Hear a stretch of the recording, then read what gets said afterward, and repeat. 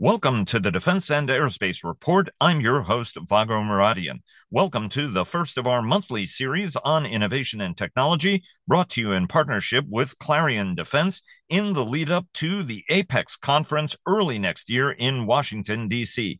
Over the course of the year, we'll be delving more deeply into how to better drive innovation and identify the impediments that hamper it. Later in the program, a panel discussion I moderated last week at the Hudson Institute that is also partnered with Clarion on a series of events leading to the big conference in January 2025. Before we get to that discussion, joining me is my good friend Sally deSwart. She is the managing director for defense at Clarion that organizes some of the world's leading trade shows, including DSEI in London and Soft Week in Florida. Sally, it was great to see you last week in Washington, and welcome to the program.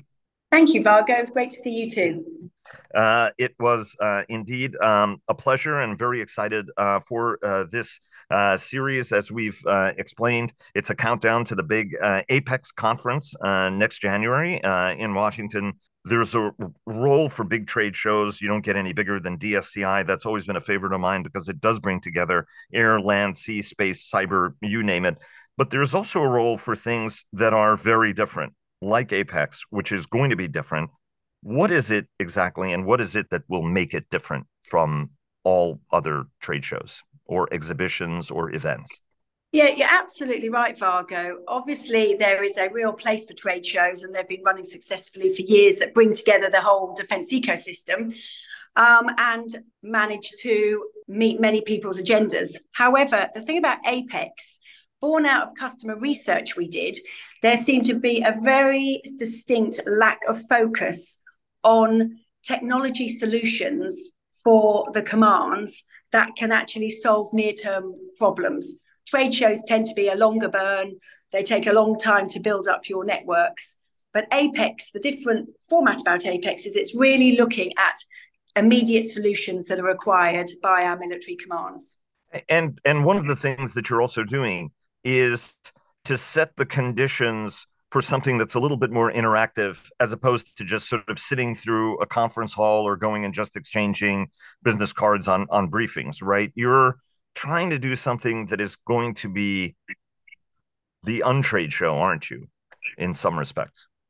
Absolutely. An untrade show is a great way to put it. It is definitely about starting that conversation now and keeping that conversation going and the cadence around the importance of this topic for the next 12 months. And then when we arrive at APEX, which will be in January 2025, we have the issues have been surfaced, the connections have been made, and at the event, it is about meaningful business connections and tangible outcomes. And you guys have actually gone so far as to think about how people will meet to try to facilitate the most interesting and beneficial outcomes. Tell the audience a little bit about that. Absolutely. We've been looking at all the types of audience that are engaged in the conversation and making sure that when they come, they have a clear agenda. So when we attract technology companies, we will be inviting them to not only talk about their products, but also pitch their products. So give the industry an update. So it'll be quite dynamic, fast-paced. We also will be talking to OEMs and integrators about their role that they're playing in finding these solutions. And obviously the military commands will be there stating what their vision is, what their needs and requirements are. So APEX won't be an event that has hundreds of thousands of people walking around in a serendipitous way. It will be a very focused group of people who have got outcomes and need to meet each other, and the environment will be created so that it will facilitate those meetings easily. I also think that it's fascinating that you guys are going right down to what the meeting spaces look like. You know, everything is catered for, so you don't necessarily have to be going out and eating. You're going to create all of these centers where people can actually rub together. Right. I mean, the goal will be to get almost everybody who's at this event to actually have touch points among everybody. Right. So that it's not just, you know, you go to the sandwich bar and, you know, you're on one end of the exhibit hall or the other, but that you're creating these kind of mixing points, if you will. Absolutely. Everybody in the room will be part of the conversation. And as they're a relevant part of the conversation, everybody needs free access to everyone. So the untrade show part of it is there's not delegates and exhibitors and all that, old school terminology. We really are, you're in the room because you have a part to play in this conversation. And therefore, as you said, Vago, there will be lots of meeting spaces, breakout spaces, workshop areas. Everybody will eat together, everyone will drink together. And it's just a day where you can focus on doing business with who you need to do business with when you see them, not constrained by agendas and various other sort of timeframes and meeting requirements. Sally, I think that's just a fantastic idea, because ultimately the most rewarding events are the ones where you have those connections that you make and you come out of it and saying like, wow, that Sally was utterly fascinating, was terrific engaging with Ben. It was, I didn't know this Grant guy. He's really, really interesting at the end of the day. And so that, there's a lot of behind the scenes engineering, I guess, that goes along with that. Talk to us a little bit. We're running a little bit short on time, but some of the topics that we're going to cover, right? I mean, we're at a point in the wake of Russia's war on Ukraine, concerns in the Indo-Pacific, new tensions in the Middle East, to quote Winston Churchill, we've got to think our way through some of these problems, or paraphrase Winston Churchill. What are some of the topics that you want the group to be addressing, right, at the end of the day? I know that Hudson is going to be working on this. I know we're going to be working on this. But what do you think some of the key topics are going to be that you want to see aired at Apex next year? I think because of the focus on the conversation at the moment about the need for the near-term solutions, I think the topics that we need to cover, there's a lot around this topic in terms of unpacking what the regulatory control is, mindset and culture, vendor lock, all the issues that we hear industry saying are slowing down progress. These are the conversations that we want to be having in the lead up to the event. And then when we're at the event, we want people to really understand what technology solutions are required. And therefore, we can be talking about what we're bringing to the table that will really make a meaningful difference.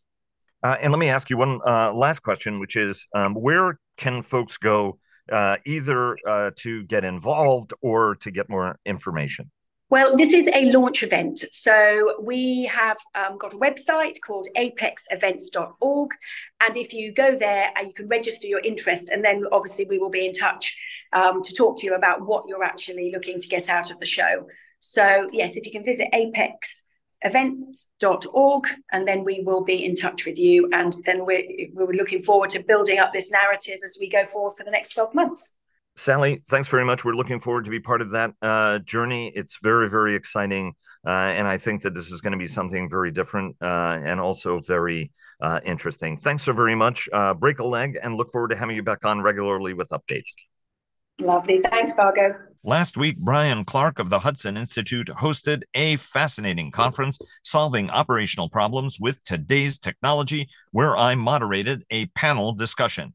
Here's our conversation. It's a tremendous panel here, and I'm honored to be having this conversation with a man who is helping drive that innovative process, and then a whole bunch of companies, whether they're on the AI side, whether they're hardware and software side, or the secret sauce side, and at various stages in their journey through the deep valley of death. That man is Dr. Rev Jones, who is the Services Warfighting Applications Lead for Stitches, mercifully short for System of Systems Technology Integration Tool for Heterogeneous Electronic Systems. He was at DARPA where the idea was born, and we had an opportunity to talk, and now he's in the Air Force trying to make the magic happen. Shyam Sankar, the Chief Technology Officer at Palantir, and somebody with whom I've had some of the most fascinating conversations on how to drive this process forward, and somebody who had numerous near-death experiences going through the valley. Colin Carroll, who is strategy and growth at Anduril Industries, and somebody who's a former Marine who learned a thing or two about innovation under fire. So you guys know that routine. And Dr. Wes Naylor, an old friend. He's a retired United States Navy captain, naval aviation legend, and he's now the CEO of Helicon Chemical. And by the way, everybody knows Palantir, everybody knows Anduril, everybody ought to know Helicon. Because at a time when we're really trying to stretch out the range of our weapons, they have a proprietary University of Central Florida chemistry department binder that can make solid rocket weapons with increased range for the same exact weapon body. And I think that's exactly the kind of thing that we need, up to 30% more range at a time when we're doing this. So gentlemen, welcome. It's great to have you all here. Rev, start us off, right? You're at the nexus of this. Better integrate the force, better stitch it together, as it will. There's a technological piece of this, and then there's a cultural piece. I'm going to get to the cultural piece where it's going to sound more like Festivus than a think tank event. But first, give us this sense on the technological piece, because you are actually trying to achieve what it is that we say we want to do, which is to better interconnect the existing force and give it those kind of capabilities that are better suited for the future. I'm the Department of Air Force program manager for Stitches. And what that is a technology we created at DARPA so that you could realize the goal of how do you actually create and deploy architectures. And that's a complex word that means different things to different folks, but the collection of things that perform a function. How do you deploy a force that's not only connected, but behaves the way that you expect it to, that you can apply all your tactics, techniques, and procedures, and then change. The key to what we did and what we created is the scale that we can change from one day or 1 week to the other. We've actually outstripped the capability to adapt ourselves to that process, and that's some of the not only the technological challenge, but the socio-technological challenge. And walk us through the cultural part of this, because oftentimes in our system, we say we want innovation, we're calling for innovation, we keep talking about innovation, and yet those who might actually most benefit from innovation are like, I mean, it's a little bit like General Brown said, you can open the cage, some people will go bolting out, others can be coaxed out, but then actually a number don't want to leave the cage at all, in which case natural selection presumably takes care of that. But I mean, where are you in the cultural adoption of this as you're trying to field this kind of capability and get it into the hands of the warfighter? How's that working? Sure. Individuals want innovation. Orgs do not. Or organizations are organisms in and of itself. Of all the different possible definitions of innovation, many of them are creating something new, creating a new function, creating new value, and redistributing the funds and the value that you have. When you start to pick which one of the definitions you want, it always comes down to we want to make what we have better, and how can we do that, which really gets rid of all the innovative parts of innovation. So how do you then create or could you transform an existing organization to be innovative, to constantly reevaluate itself of the products that I produce now, when am I going to kill them because they don't actually do what they want, and still be left with the people to do that innovation. That's extremely hard. Just over the course of the last 60 or 70 years, the Air Force was created out of the Army for some of that cultural. Arguably, the Space Force was created out of the Air Force. Admiral Rickover created an innovation organization and really focused on hiring the people that could continue that innovation leadership that he supplied.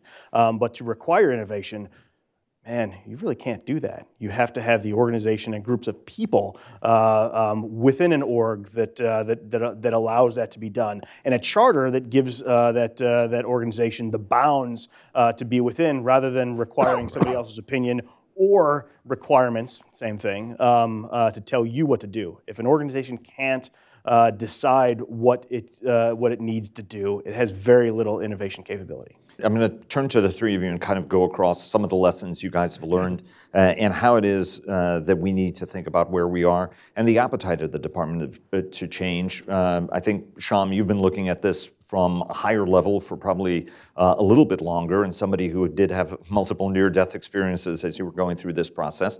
What are some of the lessons that you've learned in that process that it should sort of suggest to us where we stand right now in this effort to try to maximize the amount of power we can field, because even at $886 billion, it's not nearly enough money to do all the things that we need to do. So then we talk about things like legacy force or relevant force. The vast amount of the force isn't going to change. The things that actually change are what you do, you do, you do. Let me build on the dialectic that's essentially been proposed between adoption and innovation, and the struggle between those two, because that's something we really started off in the very beginning.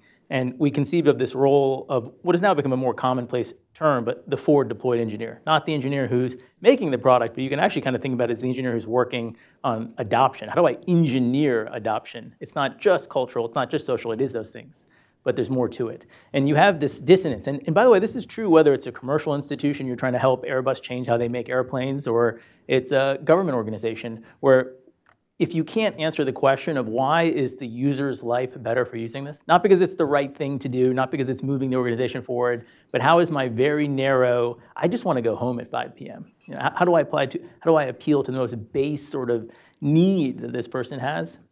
And as a consequence of doing the easy thing, I'm doing the right thing. That's where the engineering really comes in. And there's an old saying in the Valley that, there's the first 80% of solving the problem, and there's the second 80%. And I think we give a lot of short shrift to technology adoption as a skill unto itself. I'm working on this piece where I have another proposal to Tyler Cohen's theories around the Great Stagnation. And I think what really happened is technology in the 70s essentially got to the point where it became complex and sophisticated enough that we thought we were just going to divide and conquer. We're going to just chop up technology into little blocks that you can buy, and just simply by buying the right tech, your company was somehow going to get better. But it turns out that you lose a lot when you chop these things up, and you're not holding yourself accountable to solving the whole problem. So I wish there was an easy answer to this bit, but I think what we're kind of missing is the rigorous focus on engineering the adoption into this. And then I think, in some sense, we doubled down on that. When you make acquisition separate and apart from the warfighters, you're kind of doubling down on making this problem super hard and telling people it's not your problem to think about adoption, or it's not your problem to think about innovation when we need to bring it all back together.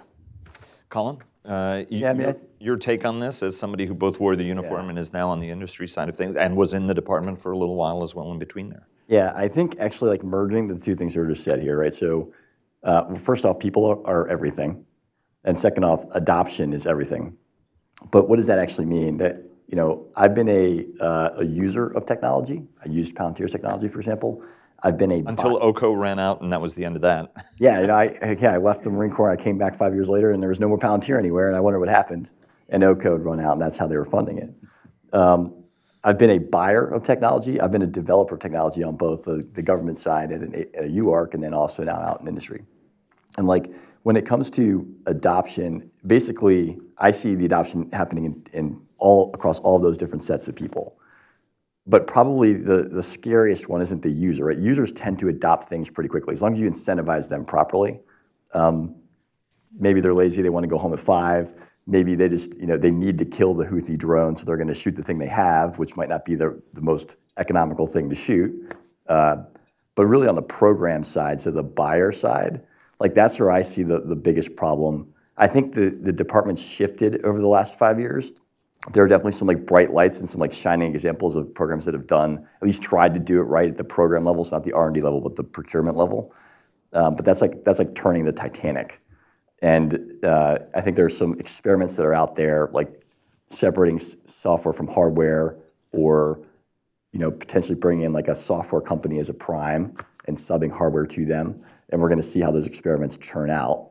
But I think it's going to go as well as the program, the government program team is able to execute it. Industry's out here just trying to do their best. So that's where I kind of see as we get in 3 years, how some of these experiments have turned out. Well, there's so many experiments at the end of the day. And I think there's something to be said for what Secretary Kendall says, which is we've experimented at this point. We sort of know what it is we need to do. At this point, we need to be actually focused on driving that capability into the hands of the warfighter.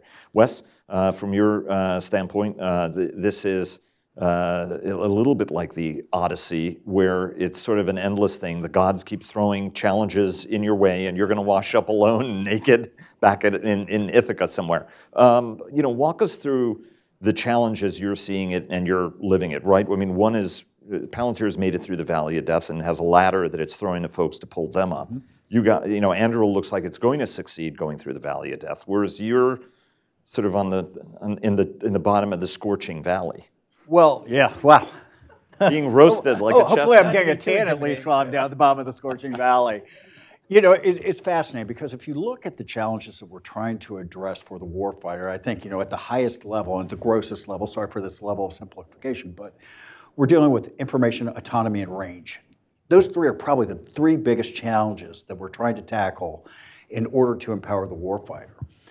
But when you try to bring innovation in that, it's touched on so well, but it's the ability of the department and the acquisition communities to consume that in a way that aligns with innovation.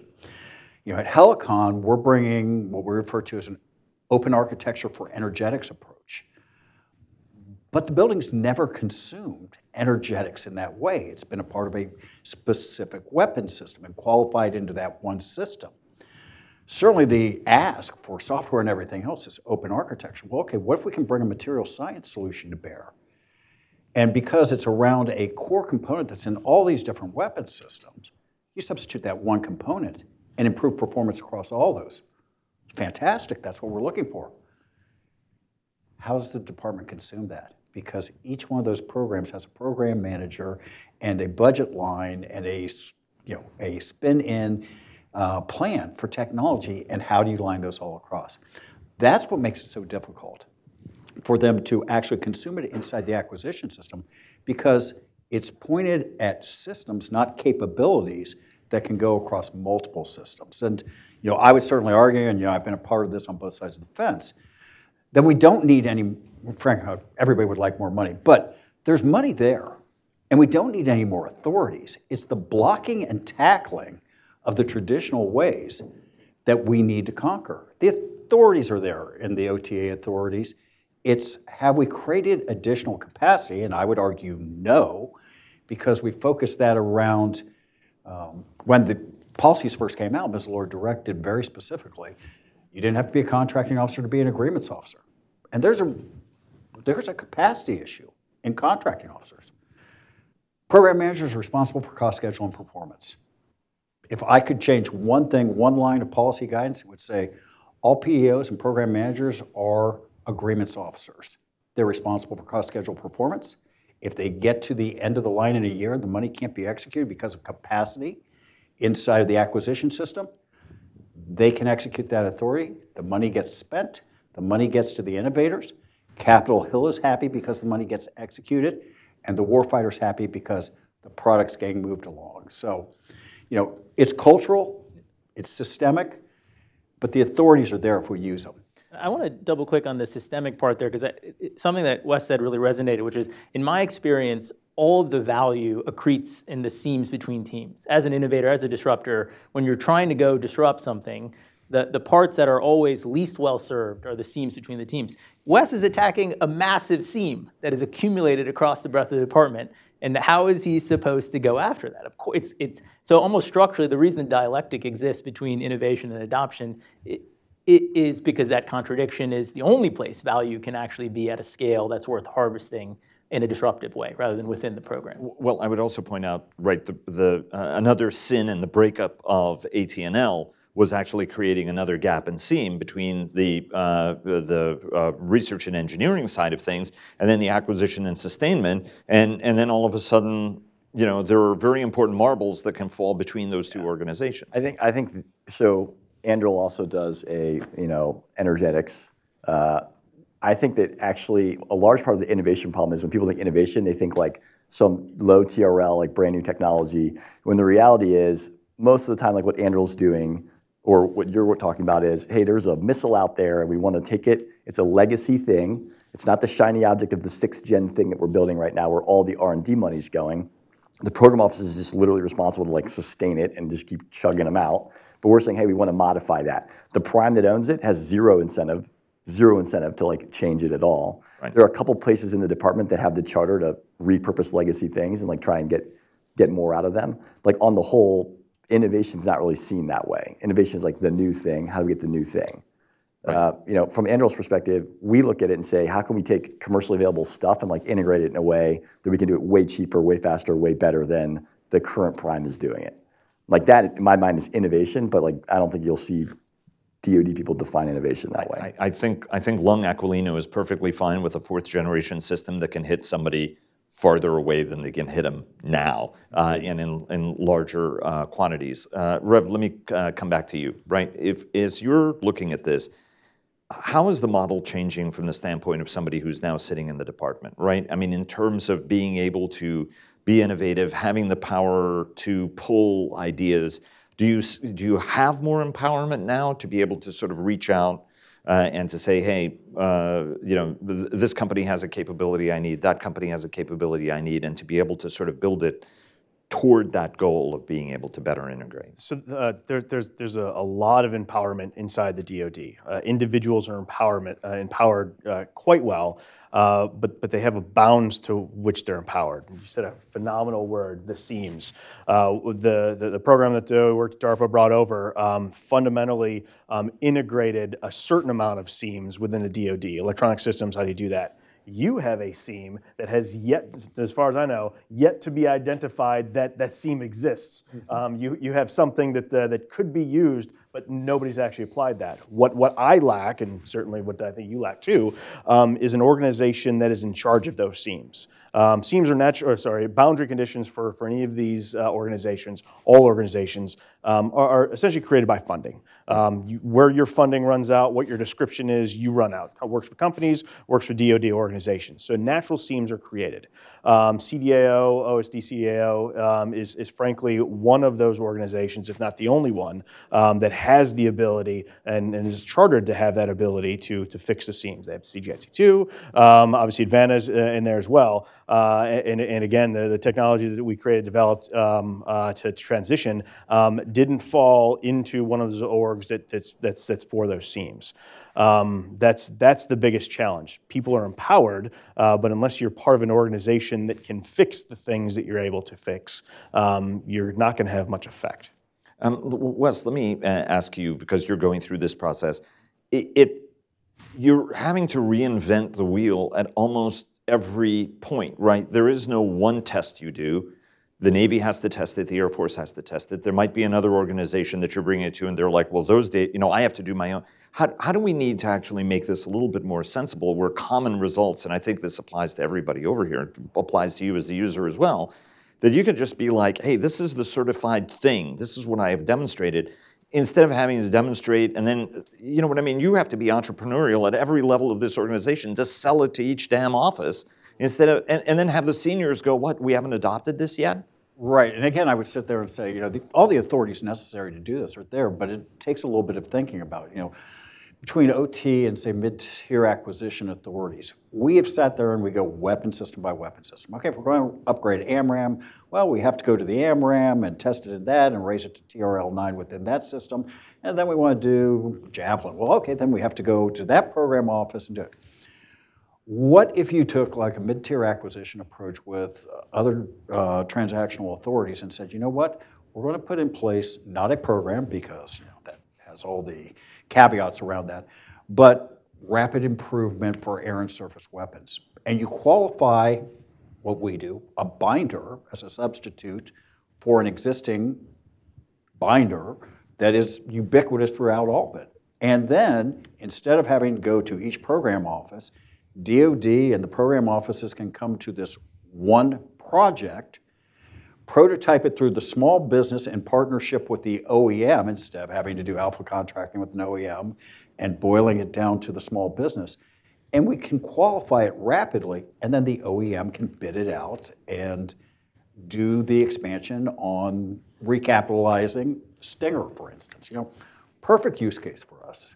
We've burned through 17 years of inventory. We've got to start the lineup again. We want 10% more range out of that in the same form factor. Lowest risk technology move you could do. Upgrade the binder, get more range out of it. Don't have to change launchers or anything else. but the process doesn't work that way.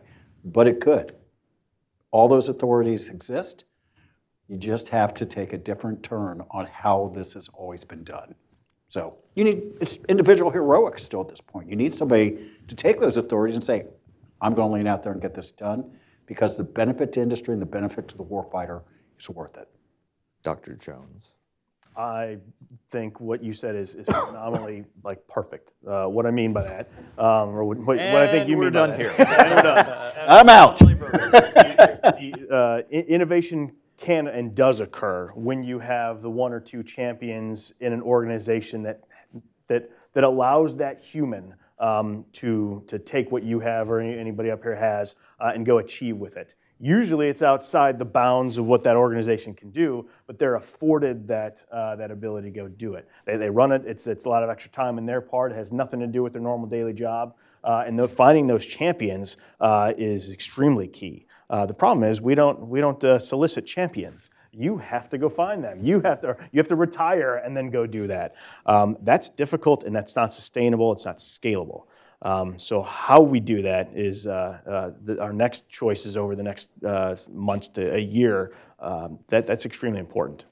Colin was the first to mention it. People really do matter here, and so I think one of this kind of subtext of both Wes and Reverend's comments is that it's not sustainable, and it isn't. But I think that's maybe the nature of the thing, which is are we over lionizing process and not celebrating and encouraging enough these kind of maverick people who are going to take the weight of doing these things upon them? Well, it's called leadership. It's leadership. Leadership matters, and I think seams are a natural. You have boundaries somewhere. Which, by the way, I think this is a good idea to take these PEOs and turn them more capability focused. You're going to reduce a lot of seams. It's going to create a lot of flexibility. There are going to be other seams in other places. It is actually the job of a leader to manage those seams. If value is getting lost in those seams, there's only one place where blame kind of sits for that.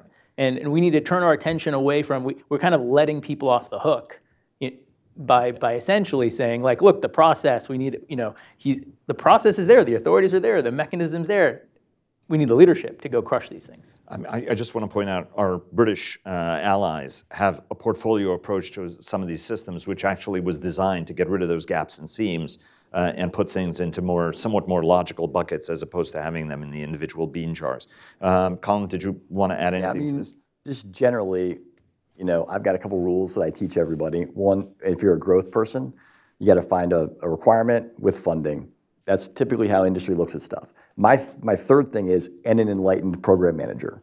And to be honest, at the 03, 04, 05 level, the product manager roles under the PEOs, they're not super enlightened people out there. They get taught something at DAU, they go through their acquisition course in a service, they haven't really experienced anything. And you don't mean that in a bad way. No, I'm just saying they don't have the experience.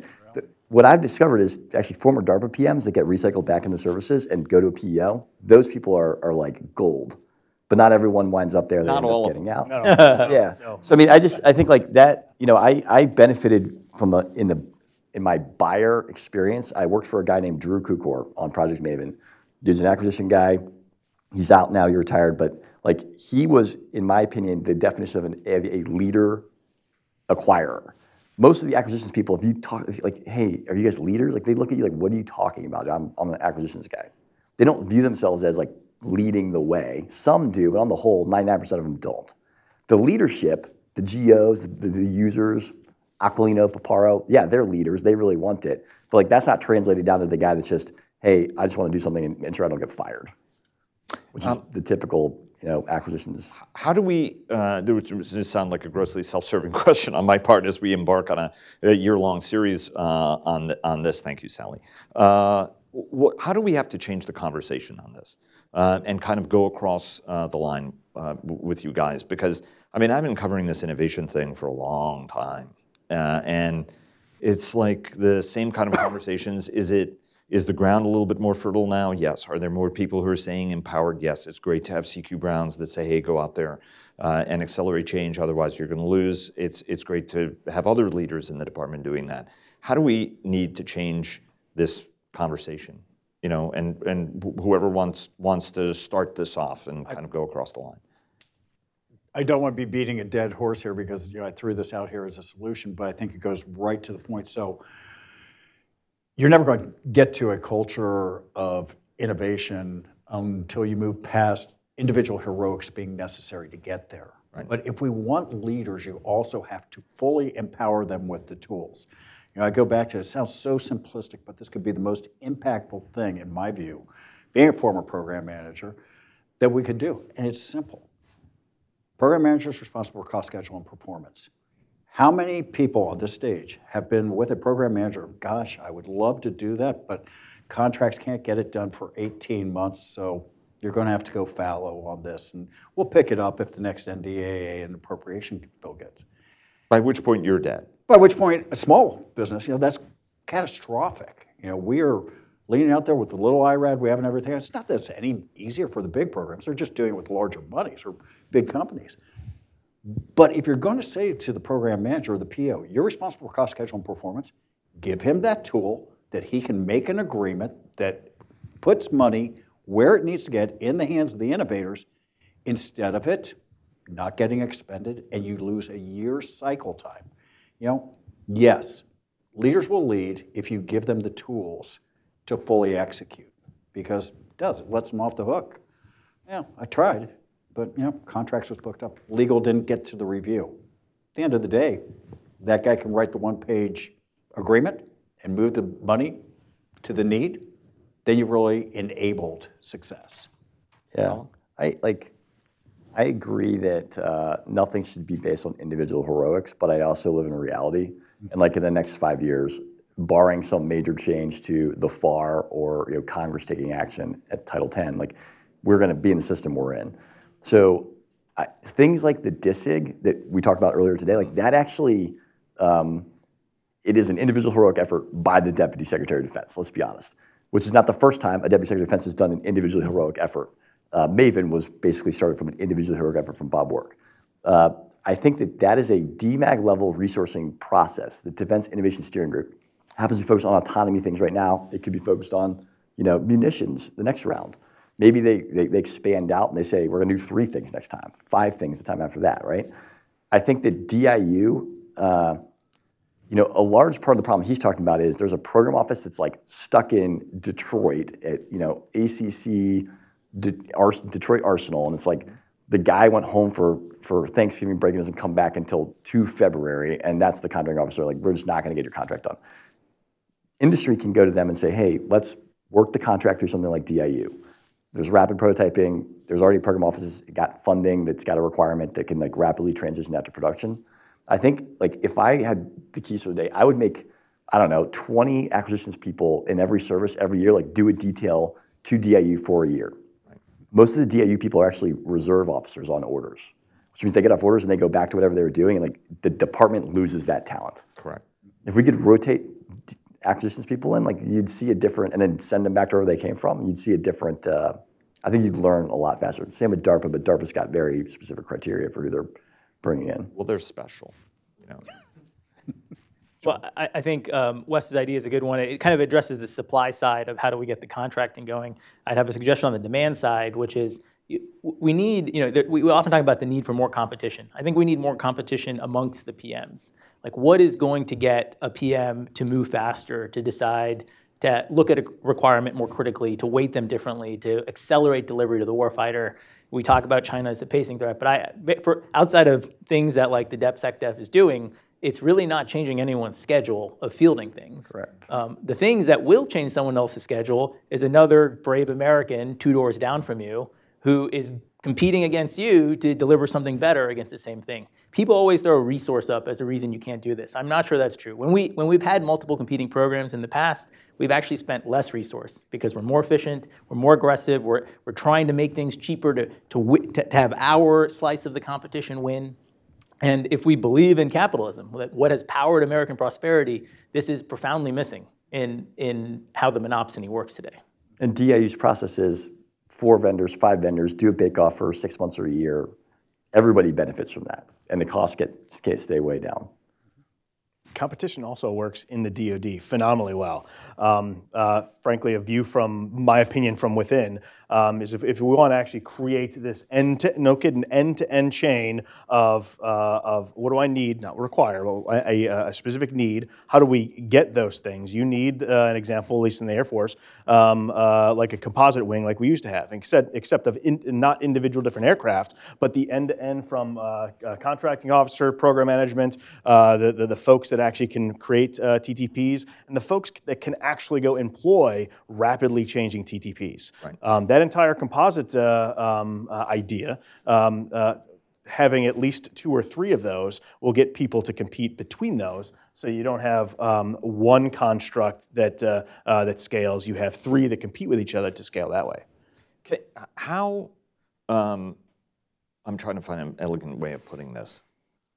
I mean, to what extent is it about shooting people and rewarding people, right? I mean, the whole thing is a little bit like Maslow's hierarchy, right? Rewards and you want more of it. What we have a tendency of doing is, Shyam in industry or Colin, you guys get rewarded because, you're delivering. So you get more responsibility, you took the risk, you got rewarded, you get promoted.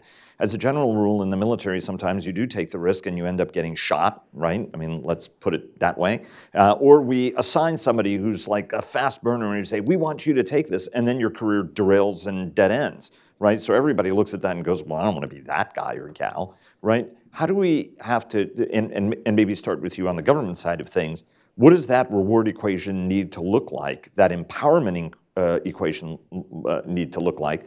Because we talk a pretty good game about that. We do assign some people, but all of a sudden they're career doglegged and it ends as a 1-star or an 06, as a colonel. You might make it up to 2-star, and then people are just like, oh yeah, you don't want to be that person. I mean, how does this have to change?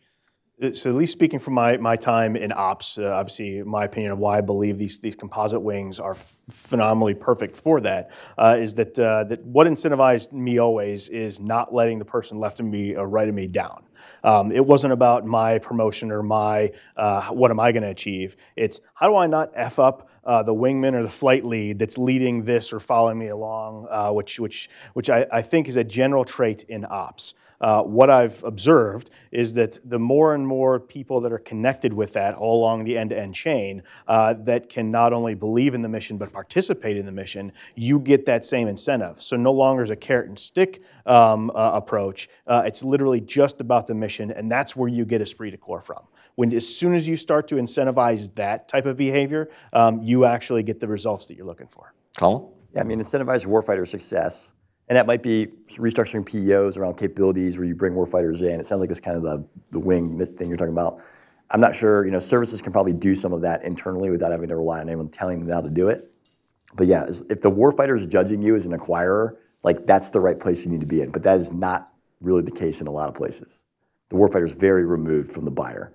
You're a 2007 Naval Academy, am I right about that? Right? So at what point does this need to be in the military curriculum a lot earlier as opposed to a lot later? Because honestly, in a lot of places, nobody, it's sort of like PR training, which you should be getting early in your career to understand like messaging, because the #1 obligation of any leader is communication. Do you need to have some earlier coursework as this, as somebody who went to a military academy and then? Yeah, I don't know. I didn't know anything about acquisitions. I'd say in the Marine Corps. I'm not necessarily saying acquisition course. Yeah, I mean, the process is pretty. It would add a year to like really get good at it if you wanted to add that in. Right. And most people would never actually wind up in that path. Every service does it differently for acquisitions. I think it's more just it's ensuring that the warfighter and the buyer are like very co-located and aligned, and at the buyer's the grading is not based on, hey, I awarded the contract, it was on cost schedule deliverables, but more on like, did I field something useful and did the user, qualify it properly? Yeah. Really quickly, Shyam, and then Wes, and we'll open it up for a question or two before we part. We've talked about in the past how, my theory on the greatest consequence of the Last Supper was that the department stopped having to deal with founders. And one thing that's unique about a startup is it's more of a cult than a company. And that's where you get this esprit de corps. That's where they are optimizing on something that is more metaphysical. And you can recreate that, like what I hear with Reverend saying, like that sort of mission alignment comes from something like this. So exactly, and I think that there's something really profound in how how it can't be about career. Like even thinking about the rewards and incentives around career, you've already missed the cult-like aspect that's required to organize around the problem in very creative ways and put the outcome above oneself, which is what the cult does. You know you're sitting next to Jim Jones, right? Yeah, I mean, it's just Talking about cults. Kool-Aid. Too soon. Ooh. Too soon. Well done. You know, you throw a lot out there, and having run a warfare center, and you know, a lot of great Americans there. One of the biggest misnomers I dealt with was the concept that you put out there of, you know, boy, I don't want to put my neck out there because if I put my neck out there, I'm going to get fired. I'm going to get my head lopped off. And I used to talk to my team about this all the time. I said, you know, I've been in the Navy at that point in time, you know, for 25 years. I've never seen anyone get fired for trying to do the right thing for the warfighter. You violate contract law, you violate ethical law, you violate something that's codified. Yeah, you might get fired. But if you lean out there to try to deliver for the warfighter so that they come home from that deployment and get to have that wonderful reunion with their family like I did on my last deployment home where, you know, you're coming off the plane, you're hugging your wife and kids, you're never going to get fired for that. But there's that misnomer in the culture. And that's what we have to kill, is that idea of if you put yourself out there and you're doing it for the right reasons, somehow you're going to suffer for that career-wise. You have to make it about the mission, and to get people to buy into that, you have to demonstrate that you're going to reward people who put the warfighter first. So, might sound a bit preachy, but you know, I think that's ground truth. That's what gets it done. Indeed. Any questions from, please identify yourself and ask away. Hi, my name is Eric. I run a small technology company. We're in the Valley of Death. I'm with you on that. And before this, I was an infantry officer for 12 years. I find myself thinking a lot about why the department has trouble innovating. And we talk a lot about SEAMs. That's one. There's a reverence for warfighter requirements, and I know from my time in the government that no one there is omniscient. So I'm wondering, can we ever really achieve true scaled innovation if there's no way for the department to adopt things that no one thought they needed? And I reference like all the examples in the consumer tech world of really sticky technology that no one was saying, I need this thing. Or in the government, you could think about like Microsoft Office. I don't think the DoD ever said, I need Microsoft Office, but it is ubiquitous. I'm just interested in your thoughts about that kind of technology and how it gets entered into the warfighter's toolkit. I'll just throw this one out here, and it's core mantra that if you don't have a requirement, you can't spend $1 on. Okay, you've got needs, and needs aren't necessarily requirements. Okay, but requirements are tied to a 50-year-old PPBE cycle. If you can't free up money that can be reprogrammed in the budgeting year of execution, you're never going to be able to get to innovation. You know, whether that's by making a portfolio instead of a program, so the leaders have ability to see a need come in from the warfighter, and then reprioritize resources to get your thing to the warfighter. Yeah, you can never get there. So you have to have the money, and again, be willing to grant the authority and autonomy for that leader who can put those two together. Because, hey, we're all great Americans. We all want to do things, but we've got employees. We've got to buy materials. You've got to get us the money in order for us to do the work. I mean, it's really pretty simple. So we've got to have the power to move the money. I don't want to. I think the answer to your question is no. If you're tied, if you're stuck to the requirement thing, you can't. You're stuck. You're done. But people seem to do it despite that. They seem to work their way around it. And the broad arc of the conversation is, can we work around it better? How can we do it faster? How can we be? And I think when you are out there in the commercial world, it is so competitive. You wake up every day getting punched in the face. And there's not a single commercial customer where there's not some incumbent system, there's not some incumbent program who's threatened by this disruption that's coming. And you do have to fight it out there still. You know, and I think if companies were as rigid, where funding was tied to requirements, companies would be dying off, right? There's kind of an evolutionary fitness in terms of how they approach it, and they're far from perfect. You know, evolution is not a theory of perfection; it's a theory of like minimal survivability of fitness there. And I think we should be importing a little bit more of that here. It's not possible to know. It's just not possible for anyone in any industry to know ex ante all the needs that you're going to have. Needs emerge. And we should expect, as technology continues to accelerate here, that the needs emerge faster and faster. And so then your ability to adapt to the unknown needs and your agility to program around that really matters. Yeah, I also think there is a massive amount of bullshittery that surrounds requirements, okay? You could be a lot more practical and a lot faster in terms of how you do this. We did it in World War II, where we sort of stuck with what are the ones we really need and what are the ones you trade off, and everything is, doesn't have to be. Just real quickly, generally, right, in the commercial space, the buyer has the requirement. So you want an iPhone, you spend your money, you get an iPhone. I had a Nokia, now I have an iPhone. I had a BlackBerry, now I have an iPhone. There is sticky stuff. I remember the first time that I heard about Palantir. I was a Marine Intel officer, and I'm still technically in the reserve, but I'm a Marine Intel officer, and I'm like going in 29 Palms, and my guys are like, hey, this is an infantry battalion. They're like, hey, just wait till you get Palantir, because I was bitching about whatever Excel spreadsheet, like Google Earth thing. I was like, what the hell is Palantir? And we showed up in Afghanistan, and my Palantir FSR rolls up, and he's like, here's your laptop. Like, sit down, I need an hour with you. And I just remember thinking, oh my God, like this is the thing I need. Couldn't even describe the requirement to anybody, but this is the thing I need.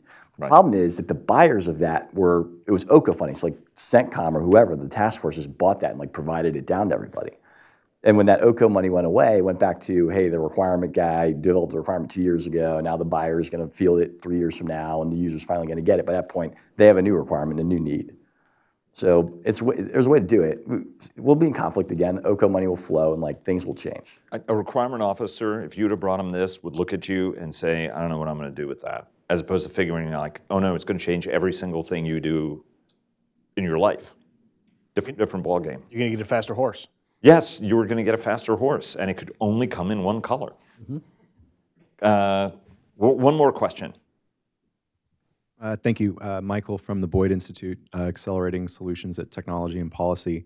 One thing I didn't hear that I'm curious if it's even a topic is, the enemy gets a vote. The techno acceleration on the other side is going quite quickly, and I'm really excited that we're working on innovation at all these different levels. But today we learned even more information about in the Red Sea with the Iranians fielding a drone carrier, which would totally change the game.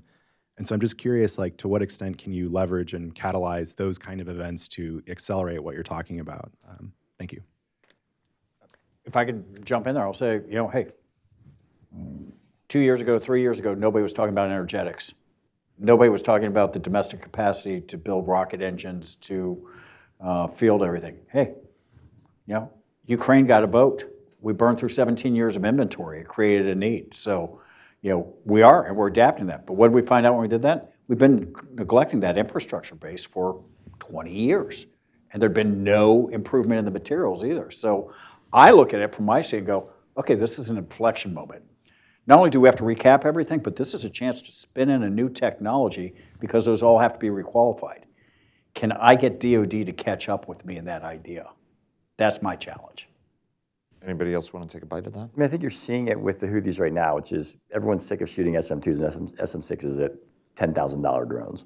And so, but the users incentivized to keep doing that because they don't want to get blown up, right? They're measured on, did any get through? So they're just going to keep using the thing that they've got. But I think that what you're going to see over the next, it's going to be a year, but there will be other capabilities to get fielded that, A&S is rapidly trying to field right now. I see. Actually, your two questions are almost synonymous. I usually talk about the adversary actually sets the requirements. We don't. Everything else is an operational need. I don't know of. I'm sure there are, but I don't know of any requirements in Ukraine. Yet, like the deputy DIU director said earlier, every 3 months they're refreshing technology. That can't happen in a requirement cycle. That's an operational needs cycle. How do I deploy quickly when my inventory just doesn't run out, but it changes because you had to change to it? I think that we're about ready to. We're on the precipice to actually reform the DoD, or at least keep parts of it, to achieve both of those. It hasn't been written down on what that looks like, but there's enough there's enough folks leaning forward to achieve that. It's just an undefined organization or a set of organizations. Shyam, did you have a last one? I would just say, I think when we're in a true state of emergency, we're able to throw the rules out the window, elevate content, organize around it. For the things that are happening in the world today, we're just below that threshold. It's not an attack on the homeland. It's not at a place where we're ready to react the way that America really does react. And I think we've been kind of slow. Ukraine probably should have been, regardless of how you feel about it politically, it should have been our Lend-Lease moment. Look at the rate of production that the Ukrainians have had to take on themselves. Instead of thinking about how are we using it to pull back our energetics, to pull back the industrial base, we gave a bunch of Cold War era kit over. We haven't pressure tested any of the investments that our PEOs have made in the last 5-10 years against those threats. We could have been fielding, learning, iterating, getting into something more like an operational needs loop. Refining, being ready to outbeat the adversary across many theaters, not just Europe, but we're not activated. We don't view it as a national emergency. To invoke the late great Admiral Art Zabrowski, you have to look at it as a measure of, is it good enough? Is it X% better, as opposed to it being 100% better? And if it's X% better, adopt it, implement it, and as the Ukrainians are doing it, it'll be OBE in a month and a half. And you got to go to the next generation of capability. Everybody, thanks very, very much. Really appreciate it. Brian, thanks. Honor to be working with you on this. And Sally, thank you very much as well. I'm looking forward to the series. Thank you.